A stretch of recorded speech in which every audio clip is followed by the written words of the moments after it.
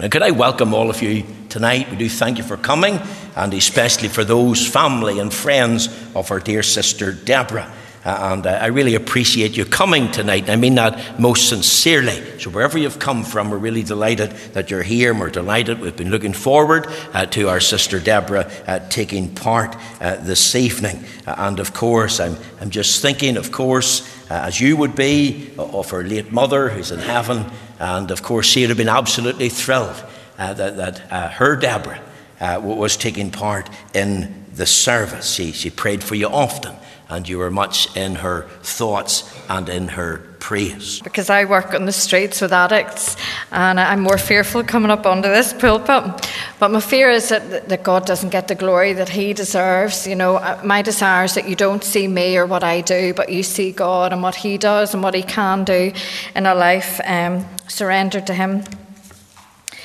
But you'll have to bear with me. I have a few wee notes with me as well, because I hate to leave things out that the Lord lays in my heart. But I just want to start with a wee verse. Actually, I want to start by saying thank you for inviting me.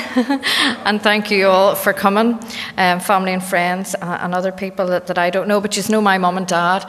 And so you know I grew up in a Christian home. But I just want to start with a wee verse, James 4:8.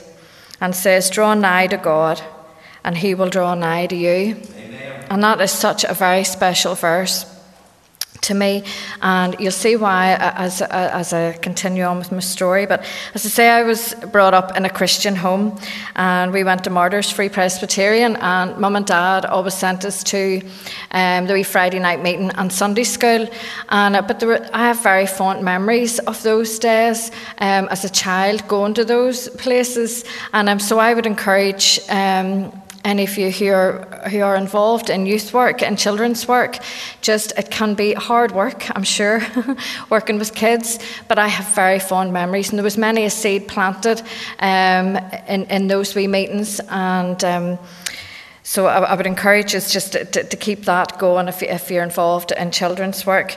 But it was a very I grew up with 3 brothers and a sister, and it was a great upbringing we had. We had lots of fun.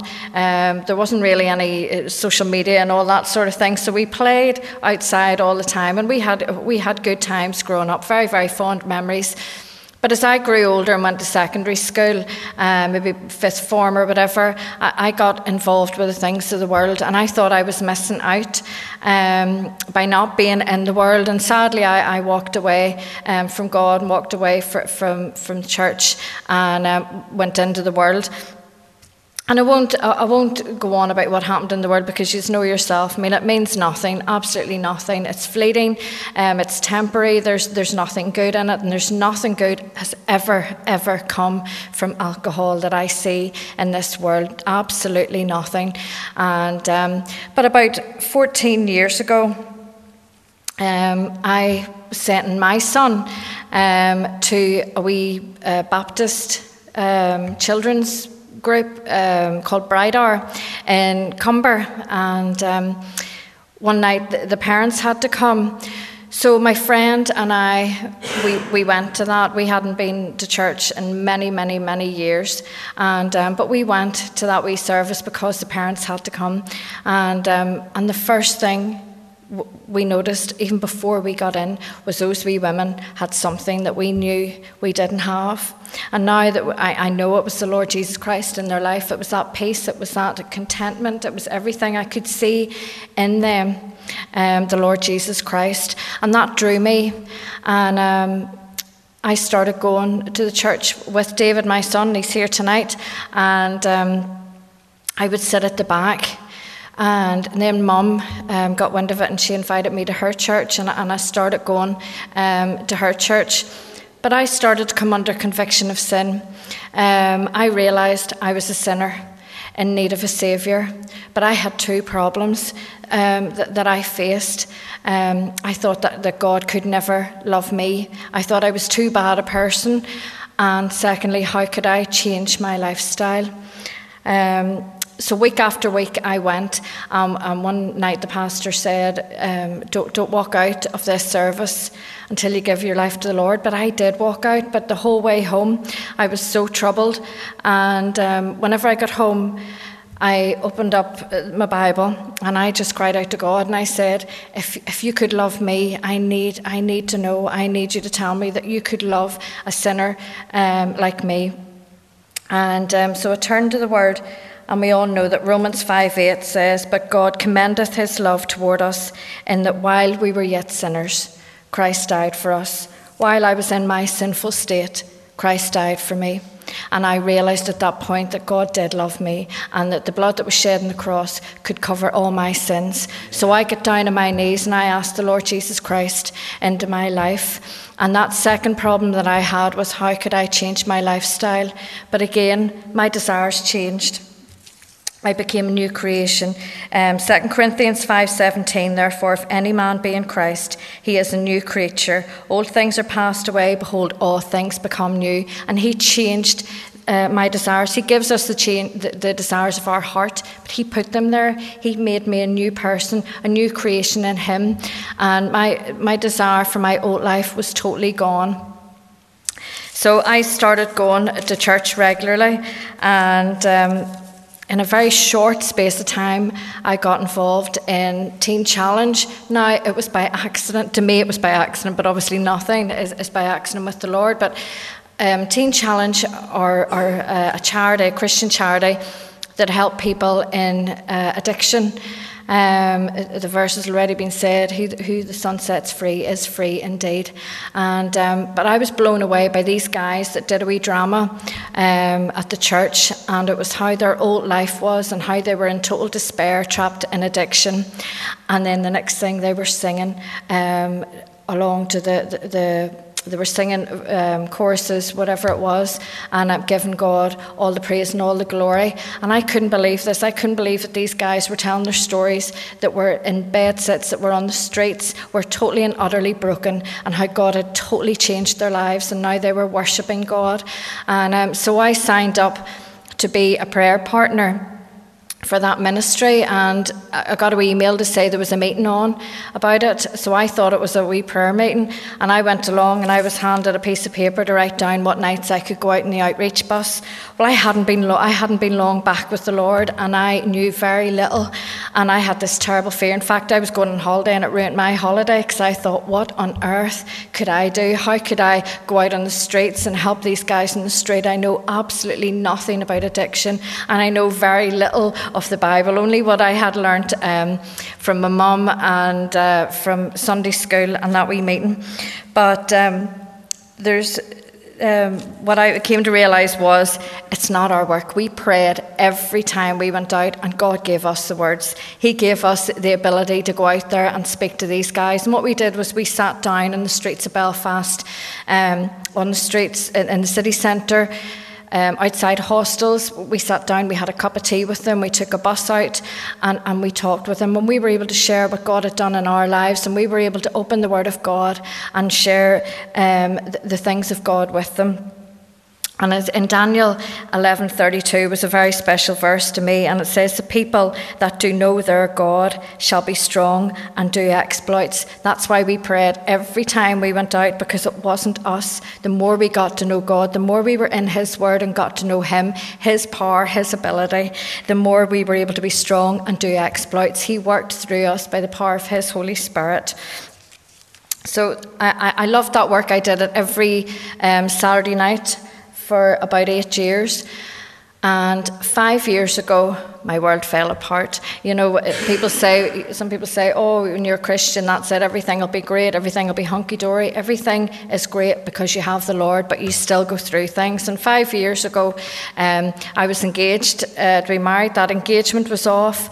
My son ended up in an abusive relationship where he was abused physically, mentally, and we grew apart in that period of time. I didn't know what was wrong with him, but I knew afterwards, and that broke my heart. And then I became ill and had to have an operation and was 2 months off work. Now, I'd never been out of work before, and but I have to say, those 2 months were the most precious time of my life, and I understood that peace that surpasses all understanding. I had never understood that before. How do we have that peace in the midst of trouble, that God says that we will have? But I experienced that peace. As that verse says, I drew near to God because I totally and utterly cried out to him. I needed him. I leaned on him, and he drew near to me, and he revealed himself to me in a very supernatural way. He revealed his love to me through his word, through his presence, spent time in his word, time in prayer. And I had this burden then suddenly and desire to go out on the streets, not just of Belfast, but over in the UK, all over England, Scotland, wherever. I had this desire to take this message of hope to the darkest, needy areas. Now, it was God that had given me that desire. As I drew near to him, he drew near to me, and I was able to hear from him. And I wrote it down in my prayer journal, and there was a wee verse that he also gave me at that time, and it's Psalm 27:13. Again, another favourite. There's so many, and it says, I had fainted unless I had believed to see the goodness of the Lord in the land of the living. In other words, I felt myself going into despair, teetering on the edge, and I knew I had a choice to make whenever I read that verse. I could choose to let myself go into despair, or I could choose to trust God, trust in his goodness and see his goodness in the land of the living. And my mum's favourite word, that I remember anytime I phoned her, maybe having a pity party, was she'd say to me, Deborah dear, are you not trusting? So and I grew to trust God more and more, and believe that I would see his goodness. And I also read Romans 4:18, and it's talking about Abraham, who against hope believed in hope, that I served the God of the impossible, that nothing was impossible for him, and that I could hand David over to him and leave and pray about David, pray about my own situation, and leave that all with him. And my spirit lifted. I had that peace, and I was able to bring my petitions to the Lord with thanksgiving, knowing that he was in control, knowing that he would work everything out together for good. And 2 Chronicles 20:12 says, neither know we what to do. This is whenever Jehoshaphat was in that battle. Neither know we what to do, but our eyes are upon thee. And I really learned to keep my eyes on the Lord, to take my eyes off my problems, off my situations, and to keep my eyes on him. And I grew stronger and stronger in him. Philippians 4:6-7, be careful for nothing, but in everything by prayer and supplication with thanksgiving let your requests be made known unto God, and the peace of God which surpasses all understanding shall keep your heart and minds through Christ Jesus. And this is a message you hear a lot about mental health nowadays. Everybody's it's on the television, it's on billboards, it's everywhere about people's mental health. And I'm going to speak about that in a wee second. But even that verse, the peace of God which passes all understanding shall keep your heart and minds through Christ Jesus. When we keep our eyes focused on him, that helps our minds. That helps us with our mental health. We have to look after our mental health as much as we have to look after our physical health. And it's all there in the Word of God. We can look after our mental health by reading his Word and standing on his Word and trusting his Word. So as time went on, I was healed. And David, one night I thought he was dead. I was out looking for him all night. I'd got a phone call to say he'd gone missing, and I went out in the car and I just prayed, and I said, Lord, I says, don't let David be dead, because I don't know where he would spend eternity. I don't know if David has surrendered his life to you or not. And the next morning I went to his work, and he was at his work, and he said, Mom, I'll speak to you later, everything's okay. And I says, well, your nanny and me's going to the prayer meeting. Do you want to come? And he said yes. So he came to the prayer meeting, and as soon as we sat down, a friend of mine turned round and says, "Okay, you David," because he had gone to church when he was younger, and says, "What are you doing here? Did you get saved?" And he says, "Yes, I did." What had happened that night was the night that I thought there was a possibility of him being dead. I don't know where his state of mind was. He spent the whole night walking along the beach, crying out to God. And that was the same beach that I used to go and pray for him. I always say, have a wee place where you can go. I loved the beach at Seaview, Hollywood, I can't remember what it's called now, but I used to love to go to that beach, and whether it was the vastness of the ocean when you looked out there, it's a beautiful coastline, and it just gives us a glimpse of the vastness of our God. And so David gave his life to the Lord, and he never looked back. And God took him out of that situation, and God restored to him everything that had been taken away. He now has a beautiful girlfriend. He has a job. He has a beautiful apartment, and he loves the Lord. And again, it's if you have unsaved children, relatives, keep praying. God tells us just to keep praying, keep knocking, keep praying, and trust God with that. Not to worry about them, just to trust God, because He can do the impossible, even when it seems impossible.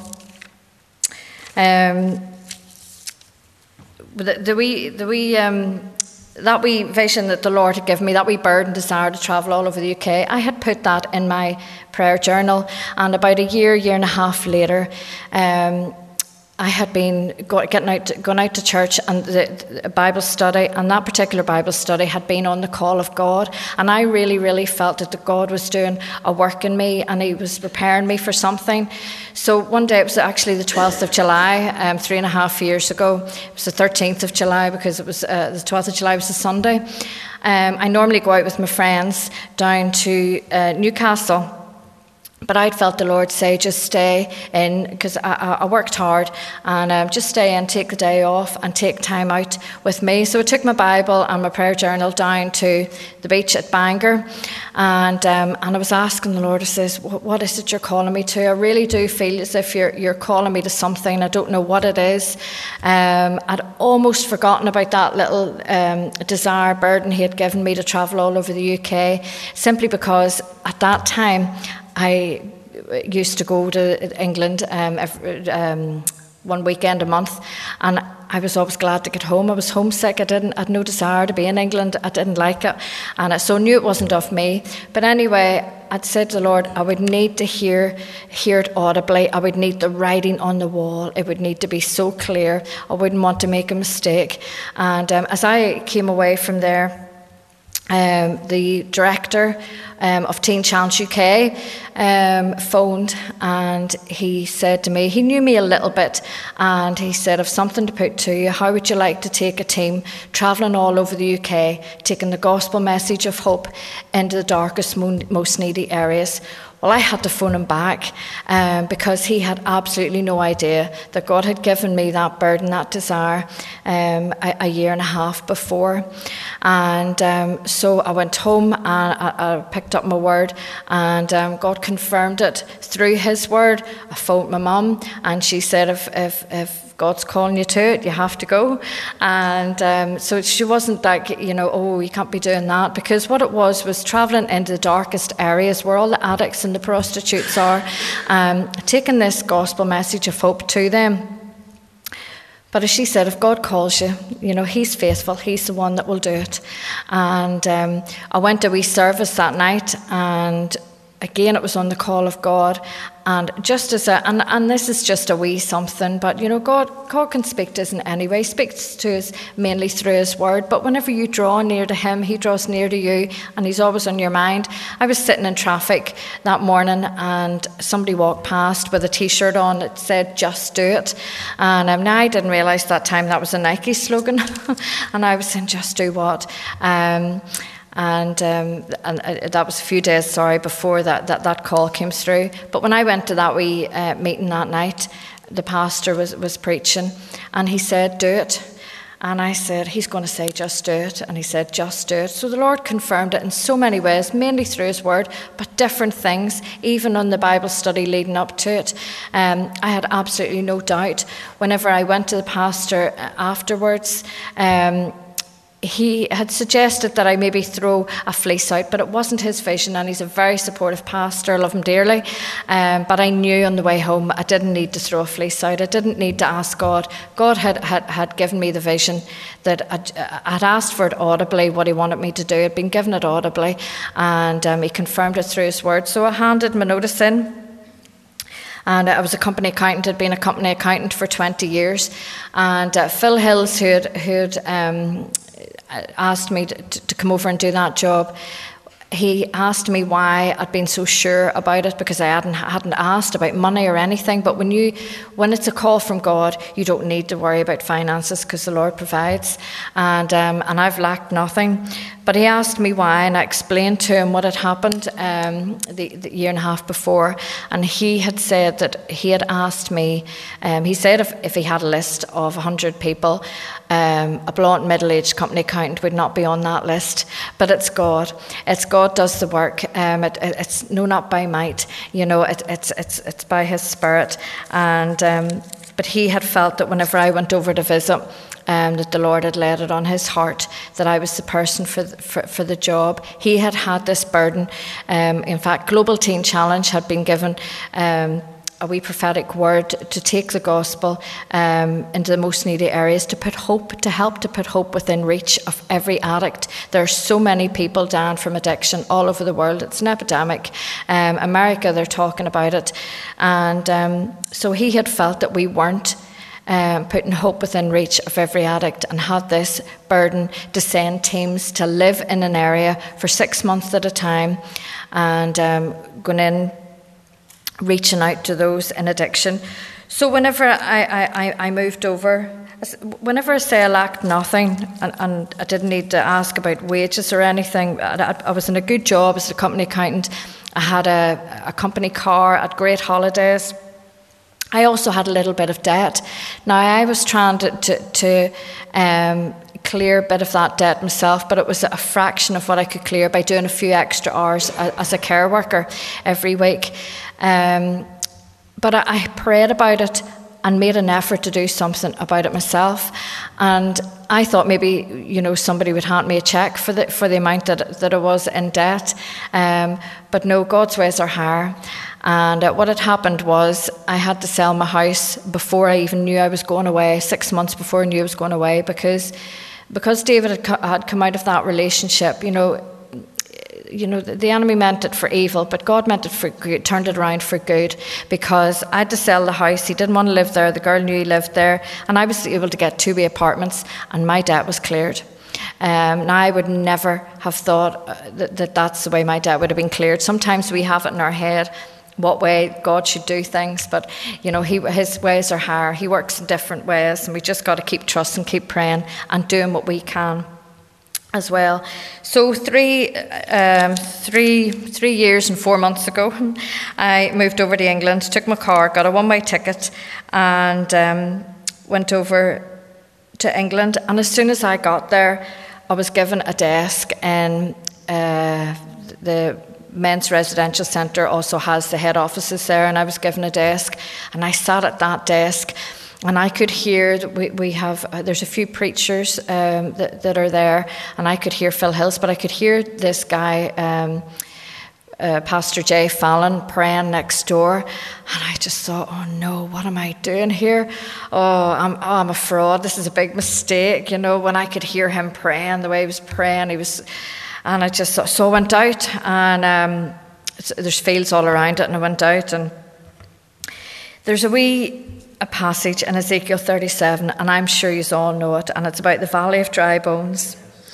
And it says, the Lord set Ezekiel down in this valley, right in the midst of this valley of dry bones. And when I think of this, of the amount of addicts there are, and I just think of me, I just think that what on earth can I do? I can't do anything. But when I read that about the valley of dry bones, and God said to him, can these bones live?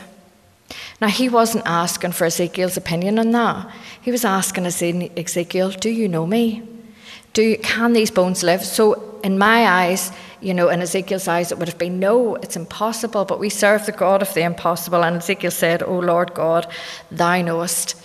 It's God that does the work. We've just to be faithful. When he tells us to do something, we've just to go and be faithful and trust him, be obedient and leave the consequences to him. That job seemed massive, as if it had been set down in this valley of dry bones, but it wasn't me. It's God that breathes life into the bones. And he said, prophesy to the dry bones, hear the word of the Lord. And that was my job, to take the word of God to these people on the streets, to these people that were broken, in despair, trapped in this addiction. And that was my job. And the first place was Middlesbrough, Teesside. Well, Phil had actually said Teesside, so I Googled quickly Teesside, and my heart sank, because all I could see were all these steel bridges and steel works, and it just looked absolutely awful. And I don't particularly like bridges. And the first day I went there, it was pouring down with rain. I went with two guys. Three of us went and moved into a house, rented a house for 6 months in Middlesbrough. These two guys had been in addiction themselves, had got saved, had gone through our programme. When I say a rehab programme, it's a year-long discipleship course. That's what it is. These guys get a 2-week detox, and then it's a year of studying God's word, which is amazing. What they learn there in a year, would maybe take me 5 years to go through. It's an amazing program. Then these guys that I went there with had also gone on and done a leadership academy, where great speakers come into the academy in the mornings, and in the afternoons they go out as a team onto the streets of Birmingham, Nottingham, Derby, different places. And it's amazing, because they've all got a story to tell. We've always to be ready with our testimony, to give a reason for the hope that is within us. And so I went with a couple of these guys. We moved into a house, and we just went out. I had emailed churches, soup kitchens before I went. I made a few connections, but we basically went out on the streets. We had a bus, which was a very old, very, very, very old bus that, if I'd have known that it overheated, as soon as you drove it, it overheated. I had to drive 140 miles in that bus to get up to Middlesbrough. And as soon as it came to the first roundabout, it started overheating. It was in the middle of the summer. I had to put the heat on full blast. It wouldn't go over 50 mile an hour. And but it got us there, praise God. And it broke down the very first night on double yellow lines in a town that I had absolutely no idea where I was. I'd never been in it before. And again, I sat at the wheel of that bus, and I started looking inward. What am I doing here? I'm a fraud, I'm a fake. Who do I think I am? And again, God said, no, this is my work. You've just to obey, be obedient. And that bus didn't break down again the whole 6 months until the day we left. So God was faithful with that bus. We went on the streets, tea, coffee. And I just wanted to talk a wee bit about the work, because it's God's work and what he does. We took that bus to Middlesbrough and parked it on a street corner in the centre of town. It was dark. It was at the back of the centre of the centre street of the town. And but week after week, these guys off the streets of around the area, some of them weren't on the streets, some of them were in hostels. They would come to that bus, because during the day we would go out on the streets. We would talk to them. We would sit with them where they were at, have a cup of tea with them, give them a sandwich, and just talk with them, just love them with the love of God. And so they came faithfully there to that bus, and then they started coming to church with us. I always encouraged them to walk to church, because it was in the centre of town, and they would walk to the church. Many of them would walk to the church, and then midweek, that wasn't even enough. So midweek, we knew in England there wouldn't be as many services on as there are here, sadly, but we knew of a great service that was on about 20 minutes drive away. So we said to them, we had 2 cars between us. We couldn't take the bus. We couldn't carry passengers in the bus, but we had a couple of cars between us. And we says, look, come here on a Wednesday at 7 o'clock, we'll pick you up. Wait here, we'll pick you up. Well, it ended up we had to go back and forward with these two cars. It was amazing, just their desire to come out. And we took them to a service where they got a bite to eat. And then there was a time of worship and a testimony and then a word from the Bible. So it was amazing. And they continued that whenever we left. Some guys we were able to get into our rehab centre, and one particular guy, Darryl, just to give you an idea again of how God can take somebody who's sitting in the gutter and set him with princes. And this guy Darryl was on the streets, and you know what some of the guys are like in the street. Most of them, you know, the smell, they just living on the streets. They don't have the wash facilities, and they're dirty. And but this guy started coming to church with us. Sometimes he would fall asleep in church. Sometimes he would be sitting and you'd hear this bzzzt, and he'd be trying to charge his phone with 2 live wires. But he came faithfully, and every time he came, he cried. He cried. The Lord was working on him. And zoom forward, he went through our programme, and then he went on to a move-on place that we also have where these guys can go to college, get training, you know, with work, tiling, whatever it may be. He got his driver's test. He got his NVQ level 3 in health and social care, and he's now moved on to our leadership academy and has got a part-time job working with children with autism. Now, this is somebody with 240 convictions. That's just God that has taken him out of the gutter that people would have stepped over. Add on that he in fact, whenever he came into the programme, his girlfriend had died outside, so he went through a lot, but I knew that he had got with the Lord because he didn't walk away whenever she had died. You know, he trusted God for whatever the reason. He trusted God, and he's doing amazing. He's now doing street outreach himself as well. So it's amazing, and he just loves the Lord. And that's just one tiny little example.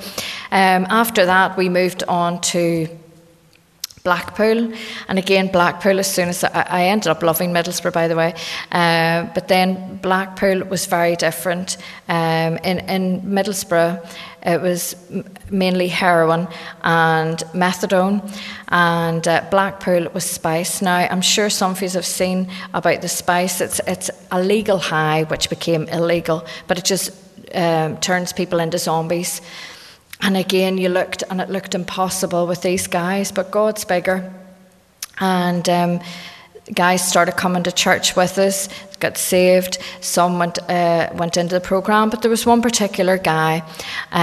He was an ex-soldier, living on the streets, had been in addiction for many years, since he left the army, and 5 years it was actually, and he was an alcoholic, he was a drug addict, he was on medication, health medication, everything he was on. And again, it was somebody that I looked at and I just thought, it's only the God of the impossible can do something in this guy's life. And he wept sore the first night we met him, and he was wanting to kill himself. He was crying, it was pouring with rain, we were all soaked, and we just prayed with him there on the street. And every day we met him and he would ask for prayer, and we were able to stand in the streets of Blackpool and just pray. And he started coming to church. He would come to church covered in blood. He was constantly getting beat up, covered in blood, stinking of alcohol, but he would come. And the wee church that we had found in Blackpool was a great church that would bring him in and wipe his sores and sit with him, and if he fell asleep, that was okay. And but he loved church. In fact, one Sunday he was in hospital. He was in and out of hospital. He was in hospital, and he appeared at church. He walked out of hospital just to get to the church. We had another guy who slept outside the church just to get to church. So these guys are hungry for the word of God. And but anyway, he started to drink less. We opened a little drop-in. God supplied us with a drop-in. This guy that I'd emailed, he said, he met me for about 2 minutes and he says, there's keys. And it was a little shop front right in the centre of Blackpool. And he says, use it for whatever. So we were able to use that as a drop-in. When we would meet guys, we knocked doors, we'd go around the streets. We couldn't have a bus in Blackpool because there was nowhere to park in Blackpool. But the Lord supplied the drop-in for us. And it was a safe place that they could come. And we were able to have a time of worship. We were able to open the Word of God. We were able to pray with them. And I give them a cup of tea, something to eat. And again, these guys were coming to church. But that guy, Anton, he started to get better and better, and he eventually went into a secular rehab. He gave his life to the Lord. He loved the Lord. And so he went into that secular rehab. Suddenly the drugs place there got him somewhere very quickly. So our place can take about 3 months to get into. But he went in with his Bible, and it ended up in that rehab. The local church, he asked, would the local church pick him up for church, which they did morning and night and midweek. And he ended up taking some of the other guys to church with him in that secular rehab. Now, sadly, 6 months after he came out, they put him in a place that wasn't a great place. He went back to Blackpool, and within a week of coming out, he was dead. And it absolutely broke my heart. But here's the thing. This is something else that the Lord had given me. Lazarus, the beggar, and the rich man, Lazarus died a beggar, but he was swept into the kingdom. And I believe God in His grace, there's a lot of these guys, we know that people in addiction do not live much beyond 40, and if they make it to that length of time. And I believe it's God's grace, as well as lifting out these disciples like Darrell. He is reaching out to these guys, with that last chance, and they're grasping it. And he was a beggar, and but I believe he was swept into the kingdom because he accepted the Lord Jesus Christ as Saviour. He wanted to know Him more. He wanted to get in. He was reading His Word every day. He was praying to Him, but sadly, when he came out the addiction, just somebody gave him something and he took it. That was his weakness. But God's grace and mercy, His mercy is new every morning, and. So we have had many deaths, but we've had many guys whose lives have been totally and utterly restored. After Blackpool, we moved on to Liverpool. And I've just finished in Liverpool, 6 months in Liverpool. It's mainly been men in the other two cities. But even before I went to Liverpool, I knew it was going to be women. And right enough, the Lord led us straight to the red light district in Liverpool. And normally girls and women in prostitution, it is very hard to get speaking to them. It's very hard to get them to connect because they're either out there desperate to do a job to get their money for their drugs. It's a vicious circle. They're just it's just desperation and chaos. It really is. These girls aren't out there because that's what they want to do. They're just totally and utterly desperate because of they're so trapped in their addiction. And a lot of it in Liverpool is crack. It's heroin and crack, but a big problem is crack, and it is affecting everybody's mental health. It really, really damages the mind. But these girls, when we arrived on Shield Road, the BBC iPlayer had done a programme on it. It wasn't a great programme. You really felt for these girls. I watched it, and but, praise God, we were led to Shield Road, and these women, there's 3 of them have entered our programme, given their life to the Lord, have entered the programme in their 40s, so very near death. In fact, one of them was days from death whenever she came onto our little bus. I took her straight to the hospital, and the hospital kept her in for 4 weeks and said she was days from death, God in His mercy. And there's another girl caught up in prostitution in her 40s, and on the very day that we arrived, she had found a little pebble with hope written on it. Amazing how God works. And she's now, the letters I get from her, how she talks about the Lord, how He's rescued her, and she's dealing with a lot of things. Our programme is a year long because these girls and guys, drugs totally suppress your feelings. So whenever you are off those drugs, you have a lot of guilt, shame, a lot of things, because a lot of them have had children that they've ended up having to give away, or relatives have brought them up. They have a lot of guilt and shame. But we help them through that, through God's word, and we let them see who they are in Christ. And so these teachings from the word of God help build them up and strengthen. They learn to stand on God's word, and they have the strength then to go out there and face what they have to face. And so God's been good. He's been, the work can be very difficult, but it's also, I feel very, very blessed, very, very privileged to be a part of it, because it's definitely not anything that I can do, because I know nothing. I know very little about drugs, but so God can use any one of us. And I would encourage you, to ask God, where is it that he wants you to work? It might even be a soup kitchen once a week. It might be knocking doors. It might be the kids' work. It might be inviting children or bringing people to church. It can be anything, but we use everything and anything. We just ask the Lord to lead us where he wants us to go. And I touched on the mental health, and I'll just keep you another few minutes, but the mental health issue, especially in Liverpool, I was really, I thought, I can't go on like this, because everywhere I went, for example, a women's hostel, some of these hostels in the countries as well, in Belfast and all, you can get into these hostels, and so you could even look into that. But for example, this women's hostel, about 30 women in it, and I would have gone in and had a wee chat with them. Very chaotic, most of them in addiction, most of them have issues, but all I could hear everywhere was my mental health, my mental health, my mental health. And I just thought, Lord, what can I do here? And but I was reading a wee thing, and it was a wee secular thing, Psychology Today, from Psychology Today, and it was the Selena Institute, Women's Mental Health Matters. But as I was reading it, it says 9 ways to improve your mental health today. Okay, so number 1, tell yourself something positive.